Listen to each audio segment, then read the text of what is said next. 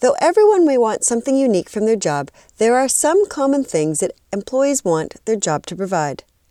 Employees want to gain a sense of confidence, competence, and control.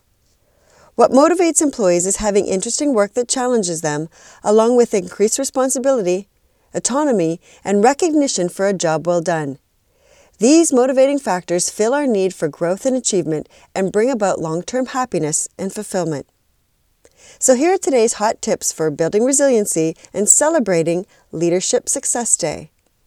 Successful leaders build confidence, competence, and control by treating their employees with respect and by giving positive recognition for performance and dedication. Successful leaders focus on building two-way trust within the organization.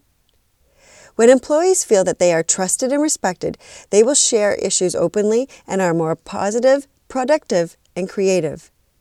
They are more likely to develop meaningful relationships and take pride in contributing their skills and abilities. All of this increases overall confidence, competence, and control. Looking for resources to build your healthy workplace? Check out my top 10 list under resources and courses at WorkSmartLivesmart.com.